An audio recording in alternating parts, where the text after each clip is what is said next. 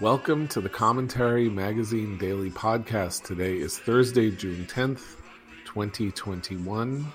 I should say this is the 20th anniversary of the day I met my wife Ayala, just so everybody knows. I am John Podhoretz, the editor of Commentary and husband to Ayala, and with me, as always, senior writer Christine Rosen. Hi, Christine.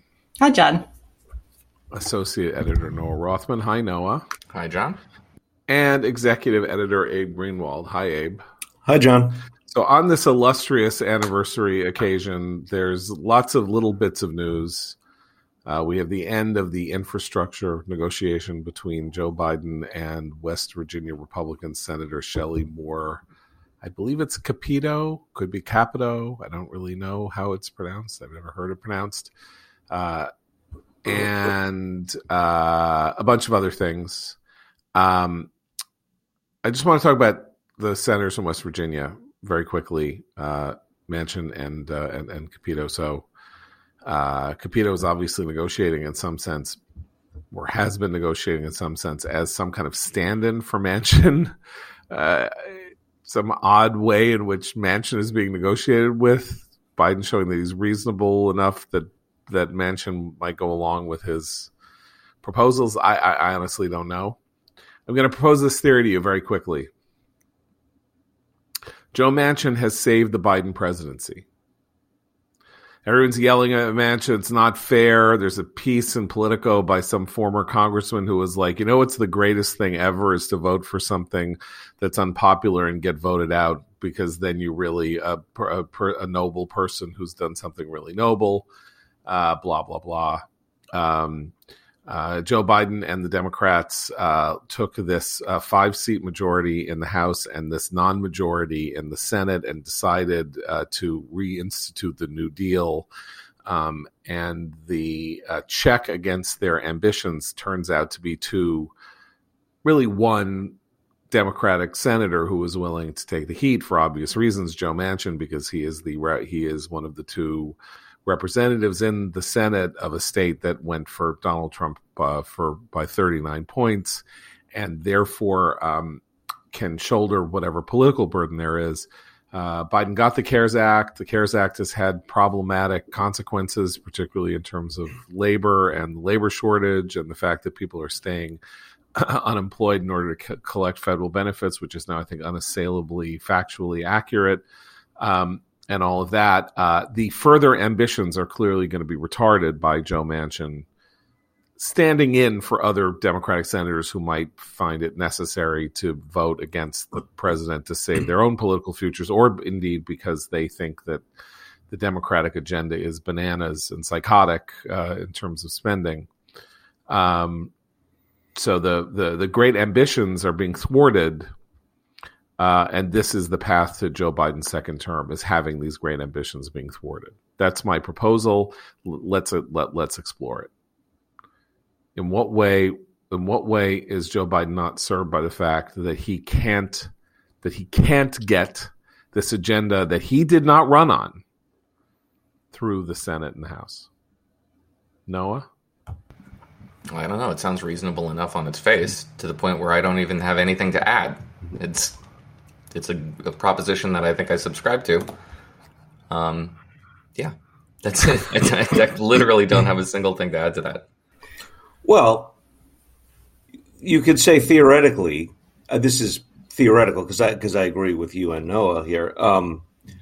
He's hurt in the sense that he failed, and it's never good to be seen to fail, to get what you want. That looks like you're weak and unpersuasive. Okay, but he hasn't failed in this sense, which is there is no infrastructure proposed. There is no infrastructure bill before the Senate and the House, and there is no whatever on earth you want to call this the thing that isn't just the infrastructure. Whatever the American let's save everybody by pouring money on your head bill. Those bills have never been crafted. There was a budget proposal, right? That was the subject of his speech before Congress.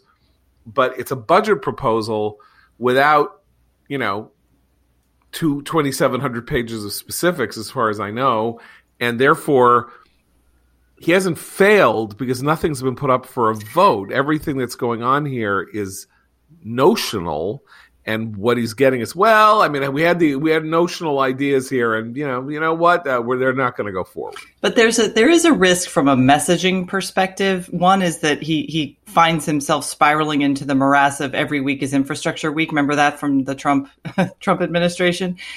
But worse, I think he can be criticized if they ever got themselves organized and had a consistent message about Biden and stopped focusing on Trump by the Republicans for claiming he was going to be this, sweeping, transformative FDR-like, agent of change, who immediately caved the minute someone in his own party pointed out how much his plans cost. He'll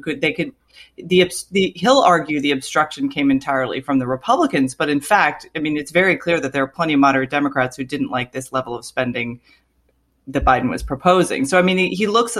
I agree a little bit that he could be portrayed as a bit weak and unsuccessful in his efforts to bring all the Democrats around his, Build Back Better messaging. But who's going to make that case? Right, exactly. No, I mean, Democrats. If the proposition here is re-election by, September of 2024, presuming he's on the ballot, no one's going to make that case. My point is there are a cascading series of elections: local, congressional, senatorial, presidential.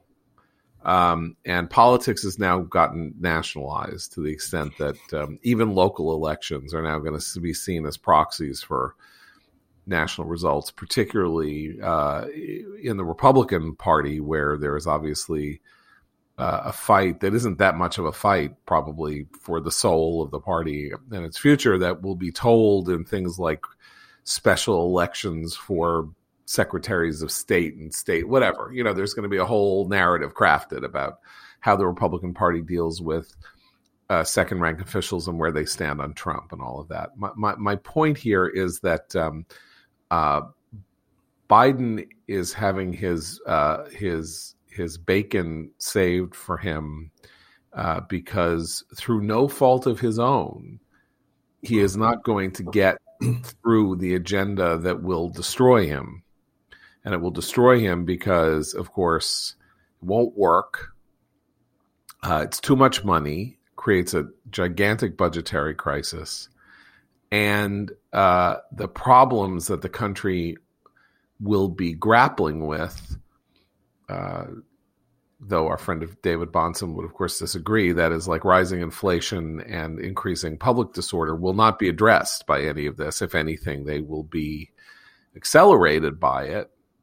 And so it's the dog that didn't bark. It's the crisis that didn't happen, and running against somebody for things that he said he wanted but that didn't happen. That's not a particularly good way to run a negative campaign, or to say give us the reins of power. Because what you want to say is we have to get into power so we can undo what the other guys did. If the other guys don't do it, then there's nothing to undo. And then you can deal with a very likely circumstance that, at least on the surface, not in terms of public safety and not in terms of the growing deficit and all of that, but on the surface of hard macroeconomic numbers, Biden is going to have a good story to tell. We are standing on the cusp, according to Goldman Sachs and various banks, of a gigantic GDP increase number the next time we hear about GDP at the end of the second quarter. Like gigantic, like 8%, 9%, 10%.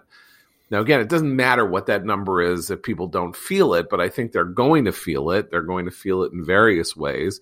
Biden can take credit for it, probably falsely and wrongly, because of the CARES Act, but he can say we did it, and we were here. We also cleaned up Trump's mess, and we stabilized things and whatever.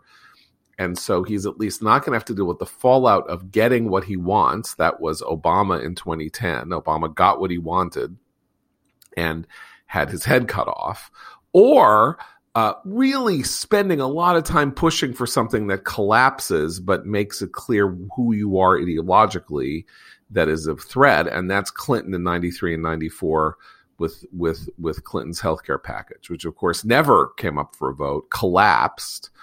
That chart that was drawn up by Ira Magaziner, who ran the Clinton healthcare project, which was this, Rube Goldberg machine chart. If you've never seen it, just Google Magaziner chart, not magazine chart, Magaziner chart. And you will see a document that you literally have to scratch your head and wonder how on earth anybody with any common sense whatsoever thought that producing that document was not an act of political suicide for the Clinton administration. And none of that is really going to happen with Biden, it appears, including, by the way, the voting stuff, right? We talked about the voting stuff yesterday with Chris Stirewalt. And the day before. The voting stuff, even the notion of saying that the Democrats are trying to rig the rules to make sure that we, blah, blah, blah, blah, blah. They're not going to get that either.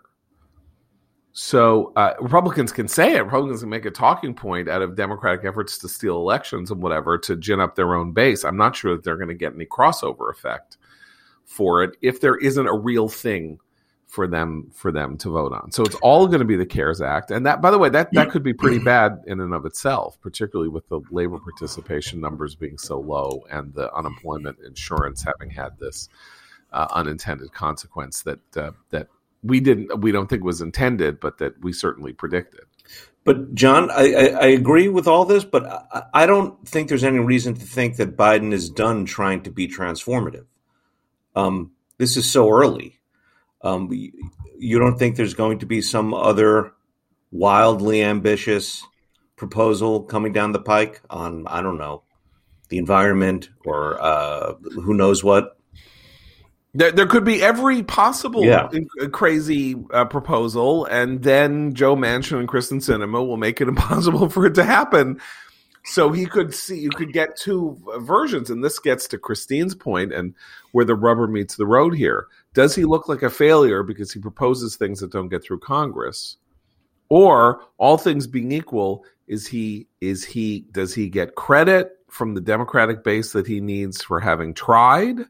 And does he avoid the meted out justice of the American electorate because what he tried never happened? But see, this is where I think he could be. Much will depend on what happens in 2022 because he can't really argue obstruction. They control Congress. Democrats control Congress. So if he's going to say, "Well, I just wanted to do all this great stuff, but it's the Republicans' fault," well, how is that? How? Because his party controls the legislative branch. So I think that messaging will only be appealing in 2024 if the Republicans have taken back the House or the Senate in 2022, because otherwise I don't buy the obstruction message, which has been a really big winner for Democratic presidents who don't get their agendas through Congress many times over, but it doesn't fly here. Moreover, if the Biden agenda is so unpopular, why would he give the Republicans credit for stopping it? Surely he doesn't think that, and Democrats don't think that. But if Republicans are going to message against this thing and Joe Biden says, well, they blocked it, they're going to say, hell yeah, we did. Okay, so let me give you this sort of political science theory approach here, which is that we have a system, unlike Europe and certainly in Israel, which is a test case in the opposite of what I'm about to talk about, in which we do not have lots of parties. We have two parties. And this has been the structure of the American government pretty much for really since the Civil War, that we have two parties and the two parties trade off power. And therefore, that makes the parties coalitions. Sometimes they're geographic coalitions. Sometimes they're ideological coalitions. You have bizarre coalitions like Southern segregationists and progressive liberals in the 1930s sharing in the New Deal, that kind of thing. But the whole point is that they're coalitions. Over the last 20 years, these parties have become less and less like coalitions and more ideologically cohesive. What is going on with Biden and the Democratic Party in 2021 is the sort of like return of traditional American politics, though it is focused really on a couple of people. The Democratic Party has control of the Senate because it is a coalition party and not an ideologically cohesive party. Because Joe Manchin is in the Senate, and he is a Democrat, and he is the only Democrat who could possibly be a Democratic senator from a state that Trump won by 40 points. He has handed them control of the Senate, but ideologically, he is not one of them. Now, he is not Ted Cruz. He's not Josh Hawley. He's not even Mitt Romney. He's a big government liberal in his own way, but he is not an ideological liberal. And so what's happening here is a kind of return to stasis or a return to normality that the last 20 years have obscured. And we can now actually see the virtue. This gives us a sense of the virtue of the old system, which is that it has a moderating effect not only on American politics, but it can have a moderating effect on the parties themselves, because parties exist, as Noah constantly says, to win elections. That's what they're there for. And if to win elections, what you need is you need to get Joe Manchin. You need to have Maggie Hassan, who wins by 1,000 votes in New Hampshire. You need Kristen Sinema, who won by 12,000 votes or something, and I can't remember, in Arizona. You need, and Mark Kelly in Arizona also, who won by a small margin. You need people who cannot survive if the party goes too far. And so I don't know. I mean, I just think this is an interesting political moment. It's more interesting than we, I think, expected that it was going to be, because we had such an interesting political moment for the 4 years of the Trump administration that I don't think we thought this was going to be boring and it was going to be, stasis and all of that. And obviously, in many ways, it's far more boring and far more static. And Biden doesn't have the same personality as Trump. But politically, it's pretty interesting. I mean, there's interesting stuff going on here on the margins, and we should move to the second interesting topic. But before we do, I want to talk to you guys about how you sit and where you sit, and as you sit all day in that X chair. You know what I'm talking about, the luxury supercar of office chairs with that dynamic variable lumbar support that makes sure that you are supported in your lower back, and that new XHMT technology that delivers massage therapy and heat therapy to your lower back, gets right to your core. Make sure that you are comfortable. Make sure that you are sitting tall and sitting pretty and sitting tight in that chair as you work 8 hours a day. It's the luxury supercar of office chairs. You won't believe the X chair difference until you feel the X chair difference. And right now you can get the X chair for $100 off if you go to xchaircommentary.com. At xchaircommentary.com, $100 off. Or you can call 1-844-4X-CHAIR. It's got a 30-day guarantee, complete comfort, and you can finance your purchase for as little as $30 a month. Go to xchaircommentary.com now and use code XWheels for free X-Wheel blade casters, xchaircommentary.com. Christine, talk to me about Representative Ilhan Omar of Minnesota, if you will. If I must. Well, Ilhan Omar the other day tweeted out a kind of open call for human rights investigations into 4 entities, which were very clearly equated in her mind with being war criminals: Israel, the United States, Hamas, and the Taliban. If you read her tweet, she did a little video of this and was complaining about how the International Criminal Court needs to take this seriously. So this, of course, and with good reason, prompted some consternation among Jewish Democrats who had a call and decided they needed to say something about this. Some wanted a pretty firm statement telling her this was not acceptable to equate, terrorist organizations with democracies and their actions. They ended up issuing a sort of watered down statement that urged her to clarify her remarks. So I wouldn't even call that a slap on the wrist. It was just a statement saying, gee, we really think you might not realize people misunderstand your hatred of Israel and your own country. So this is, once again, though, I think it's shown how a little while back when her anti-Semitic views were made very clear and she was unrepentant about them and no one in the Democratic Party did anything to call her out, she just keeps doing it. So she's done it again. And when she was criticized, when she read this statement that some Jewish Democrats issued, this very mild statement, she claimed, of course, once again, that she's the victim of Islamophobia. So it's just interesting to watch someone who, by the way, has as far as I know, not sponsored. She's co-sponsored a lot of legislation and she makes tons of public statements on Twitter. She's not a very effective legislator. She's one of these, performers in Congress that, we talked about the other day, someone who's using this institution to further her own profile. And she's doing a pretty good job of cowing her fellow Democrats when it comes to her extremely toxic anti-Semitic views. I think we should read the tweet that she issued in response to this pathetic statement asking her to clarify her views, which is a pathetic, embarrassing, sniveling, cowardly effort by Democratic Jewish politicians to get on the right side of an issue by pretending to be on the right side of an issue. Here's what she said. "It is shameful for colleagues who call me when they need my support to now put out a statement asking for, quote, clarification, unquote, and not just call. The Islamophobic tropes in the statement are offensive. The constant harassment and silencing from the signers of this letter is unbearable."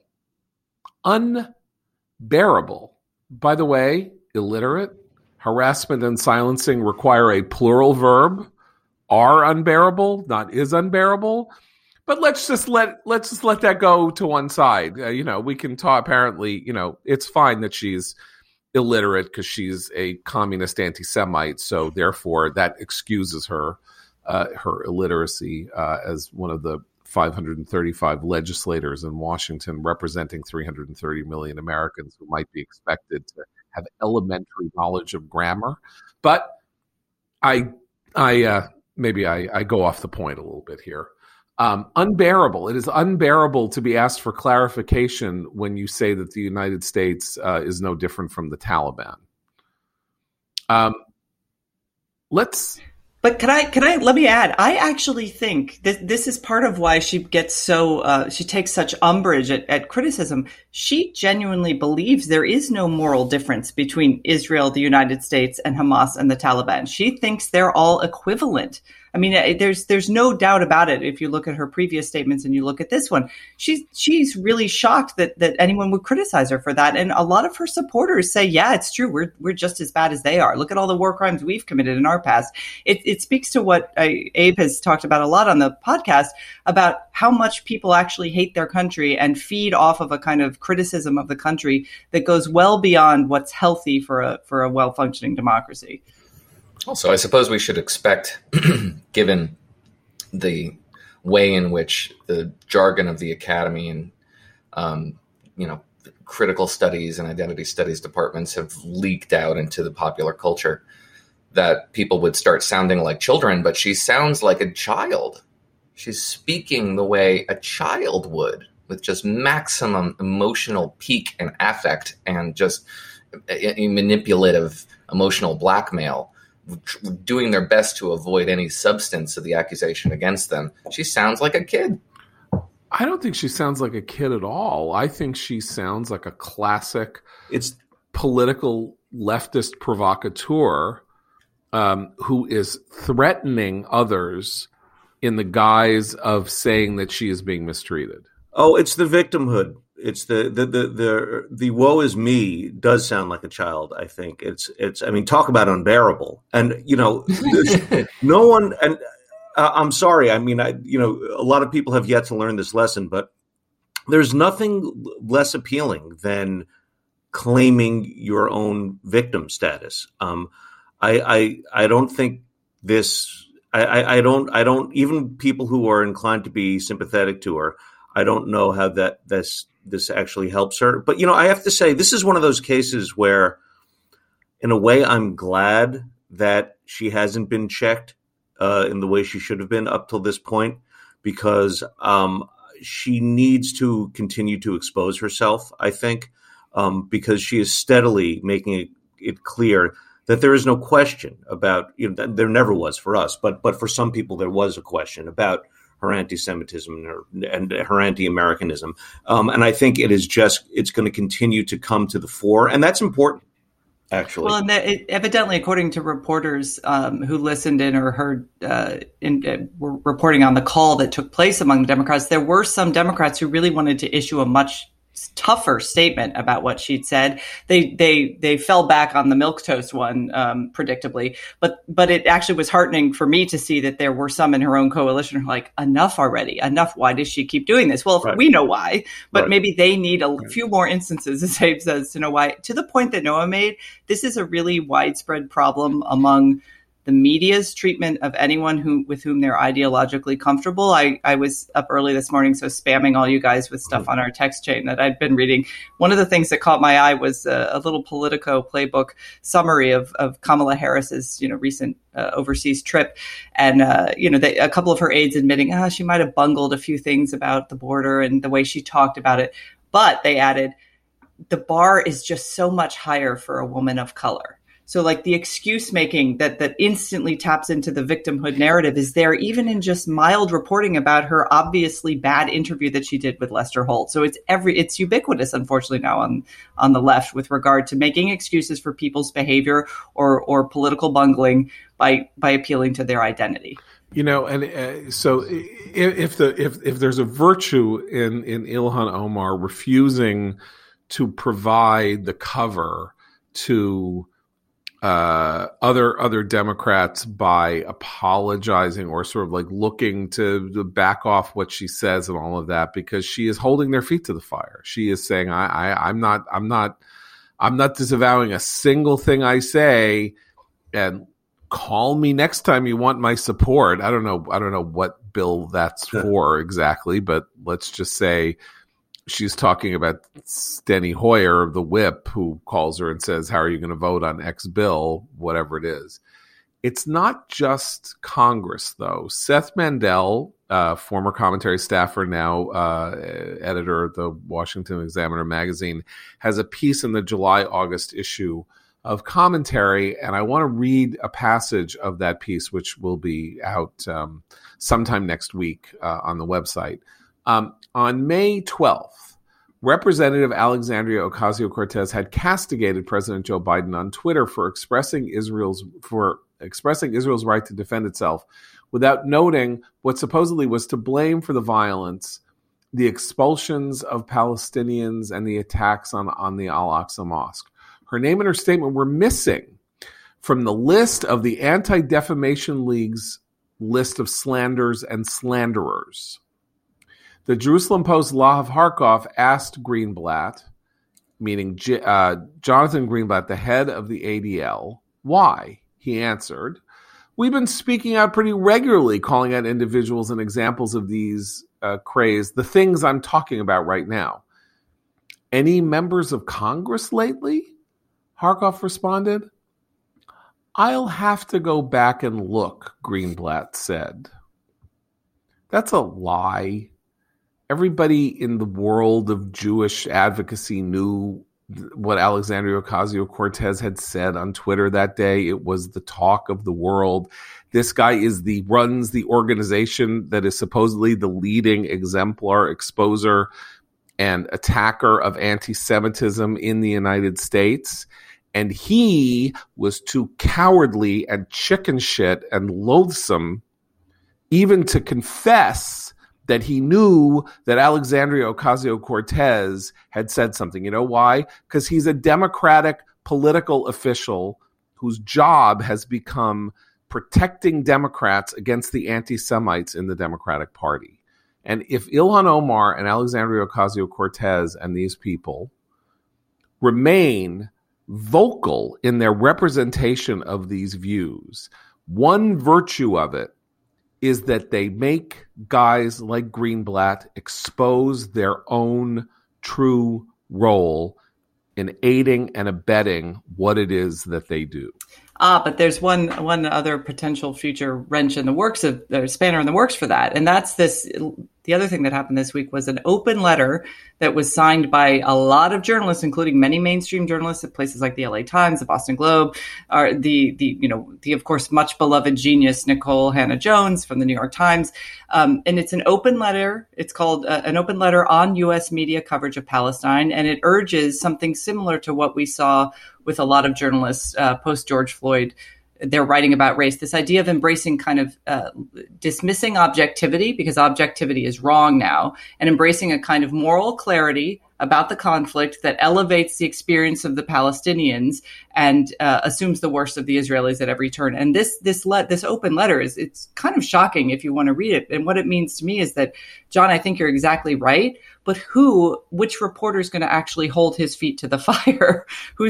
You actually need the media to play its role in an ethical way and ask these questions of people, to point out the hypocrisies. And we know that it's already been a challenge for them to do that with regard to Israel. And this kind of letter where journalists openly say, I'm not going to be objective anymore about the conflict. I'm going to take a side, and that's what my reporting is going to reflect. That's very bad for the public's ability to be informed about what's happening. Or to assume that American mainstream journalism has a problem representing Palestinian issues in a sympathetic way. I mean, where have you been for the last half century? This is not exactly something that is a new feature of the journalistic landscape. And the problem that they're confronting now is that the narrative is increasingly unsupported.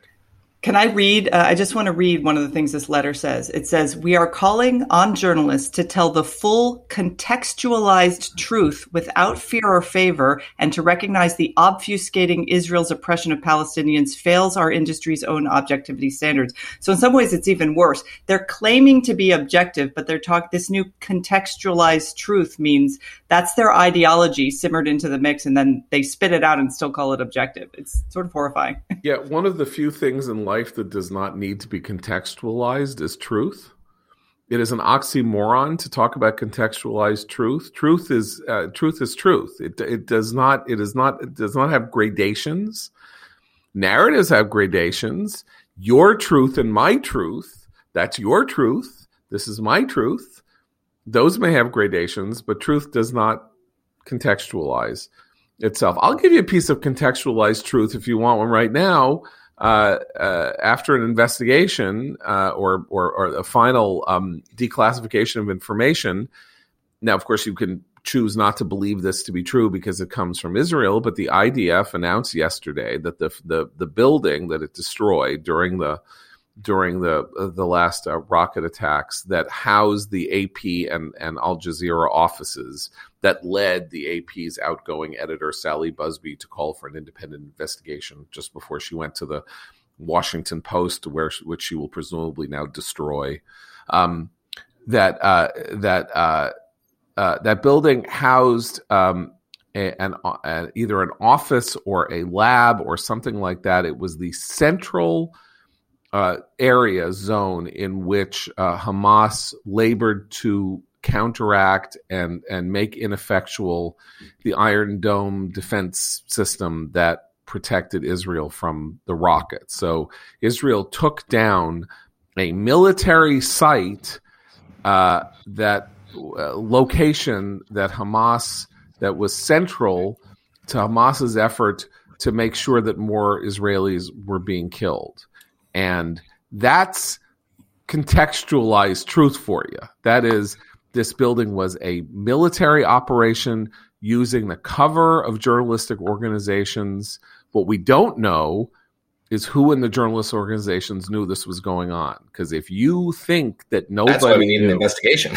That's right. Well, we know Al Jazeera knew because Hamas just staged a photo op with journalists from Al Jazeera thanking them for their excellent coverage of the recent events. So shortly after the conflict, I remember coming across, I forget her name, but she was an official with Human Rights Watch who had promoted this Arabic language report, which purported to quote a member of the Israeli Air Force who had said that his colleagues in the skies were selecting targets to vent their frustration over the volley of rockets that were coming into Israel, and that one of these targets, this particular building, was leveled in a fit of pique.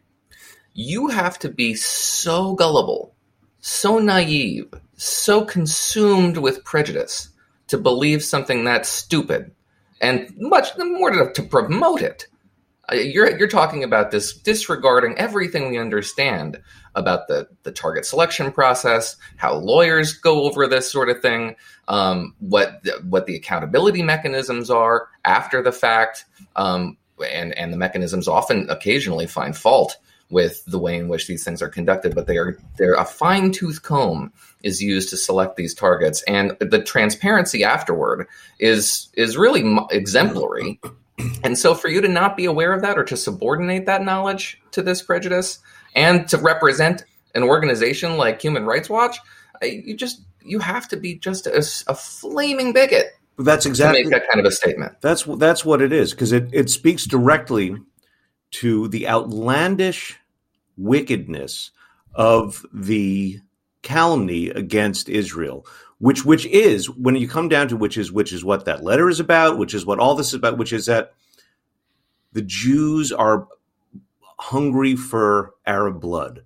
They love waging war. It's what the guy from Google's diversity chief yes. said, right? I mean, that is, at the end of the day, the argument of even if they don't say it as overtly as the Google diversity chief said it, the argument is Israel is doing this because it just can't stop killing, indiscriminately killing out of this emotional need. And this letter where the journalists now are like, declaring to treat Israel at every turn as an evil aspect, as an evil entity. It almost strikes me as the sort of the beginning of a kind of 1619 treatment of Israel. Well, I think Israel got the 1619 treatment, has been getting it at least of course, for 30 or 40 years, including, by the way, you can say that Israeli journalists, Israeli historians were the authors of the 1619 Project approach, because the Israeli new historians that started working in the 1980s went back to 1946 and 47 and tried to make it appear as though Israel was the aggressor after the vote to partition the two states at the UN in 1947, that Israel was the aggressor and was responsible for the fleeing of Palestinian of the Arabs living in Palestine, and massacring them, doing this and doing that and doing the other thing. When in fact, if they had simply accepted the partition plan, there would have been two states, one Arab and one Jewish, and what was Palestine. The Jews said yes and the Arabs said no, and started a war. But somehow then you recalibrate this and say Israel was the independent sin. It was the original sinner here. Right. Because these were foreign elements on the land seizing it.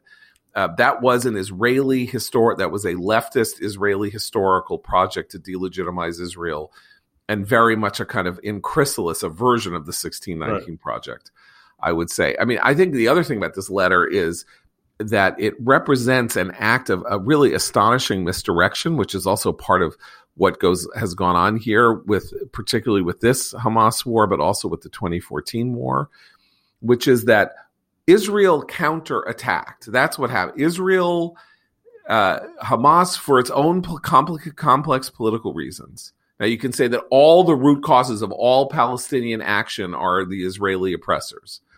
If you want to, that's fine. But in this, it's not fine. But it's let me just stipulate that is the root idea here. But stuff was going on within the Palestinian polity, broadly understood. A fight between Hamas and the Palestinian Authority over who should have power on the West Bank as well as in Gaza, who was going to have the upper hand. Was the Palestinian Authority ginning up stuff on the Temple Mount to reassert its primacy after its head having canceled elections that Hamas was theoretically going to win, and Hamas saying, well, we're not just going to stand here and let you be the heroes of the new fight against Israel. And it started firing off its rockets, at which point Israel had to respond, had to counterattack, right? So Israel did not start the war with Hamas. Israel did not bomb Hamas. This was not, unlike in the 6-Day War, in which Israel famously and brilliantly preempted the attack on itself in one of the great moments in military history. Israel stood there, and suddenly 750 rockets flew in part of Jerusalem in one day, and then they had to respond. When you say all we should talk about is Israel's oppression of the Palestinians, you are misdirecting what happened in this 10-day, 11-day war between Israel and Hamas, which started because Hamas started firing rockets at Israel, period. There would have been no Israeli military action at Gaza had there not been rockets fired at Israel first.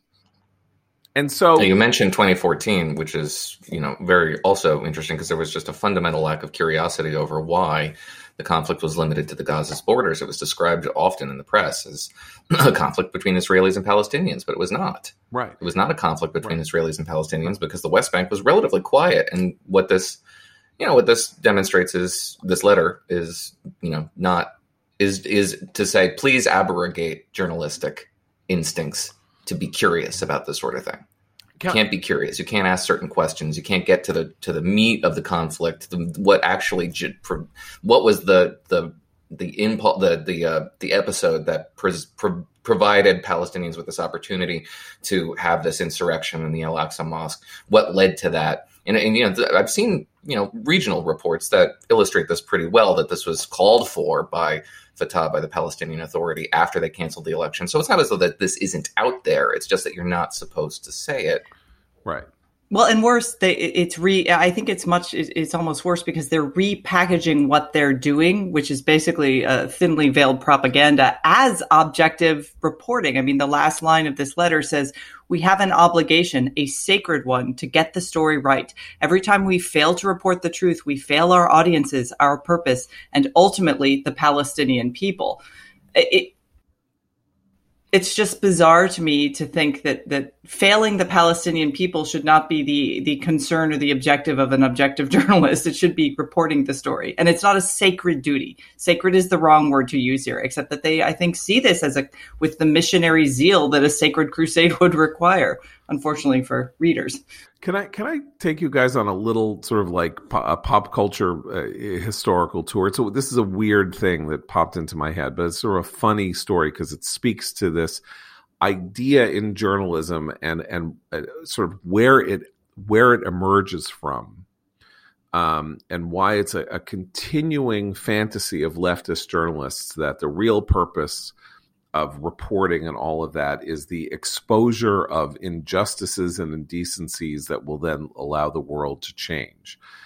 A movie was made in the 1980s called Under Fire. It's I believe it was the only Hollywood movie made about the Nicaragua and the Sandinistas and the United States. And it's about a photographer played by Nick Nolte, and it's supposed to be like, a Casablanca-ish, raffish guy goes and, he's a hard-charging war reporter. He goes to cover the story, right? And he has a romance with somebody or other. I don't remember who. And, there's a lot of dust and, Jeeps driving and dust. And then there are like, evil fascists being, saying clever aperçus in a bar and all that kind of nonsense. The central problem for Nick Nolte is he is a war photographer, like he works for Life or Time or something like that. And at the climax of the movie, he is asked by the Nicaraguan leader of the communist leader of the Nicaraguan rebels to take a false photograph.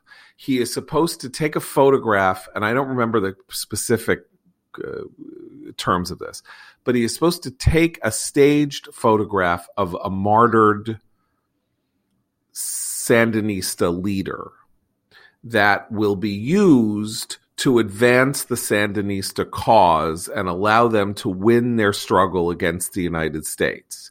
And he is called upon to drop his objectivity and his, the purpose of being a news photographer, which is to photograph reality, in favor of the higher calling of saving the world from this American depredation and allowing the Sandinista experiment in communist Stalinist brutality to continue. And he does it. And this is the central, challenge of the movie, the moral conflict that he is asked, the decision he's asked to make, like Rick Blaine at the end of, is Rick going to turn Victor Laszlo into the authorities, or is he going to help Victor Laszlo get out of Casablanca and take the love of his life with her, right? That's the conflict. And the conflict here is, will Nick Nolte fictionalize a photograph to help the cause of international communism? And he does so. And the movie, by the way, was a colossal failure, and it made people who covered it, who wrote about it, journalists who were, movie critics and stuff, very uncomfortable, because it was a totally naked, a naked exposure of a central socialist realist idea, as though this was the higher morality. I only bring this up because this is a constant line of discussion on the left for more than 100 years, starting with John Reed, the communist journalist who went to cover the Russian Revolution, the subject of the Warren Beatty movie Reds, onto Walter Duranty and Herbert Matthews, who covered Castro for the New York Times and all this. Is your work going to further the ideological mission of the international left, or are you going to be a craven coward and objectively help the forces of reaction? And what is astonishing here is the open nature of this letter, and how it is an open exposure of something that has been sotto voce for 100 years, and that if it happens, and journalists who do this sort of thing, like Seymour Hersh, who has done it did it his entire career, of course, hide behind the idea that what they really are is just shoe leather reporters who are getting the story without fear or favor, even though it might seem to be critical of their own country. That just proves how much they love their country, because they're using the standards of free speech to get things through. They're claiming the moral high ground of ideological object. They're claiming the moral high ground while actually practicing, it's propaganda. Yeah. It's very sophisticated in its messaging, but it's still propaganda. One thing to mention before we go, we have just gotten the May inflation numbers. That's what we're calling them now. Consumer Price Index is just the inflation index now. Yeah, 5% in May, a jump of 5% in May annualized.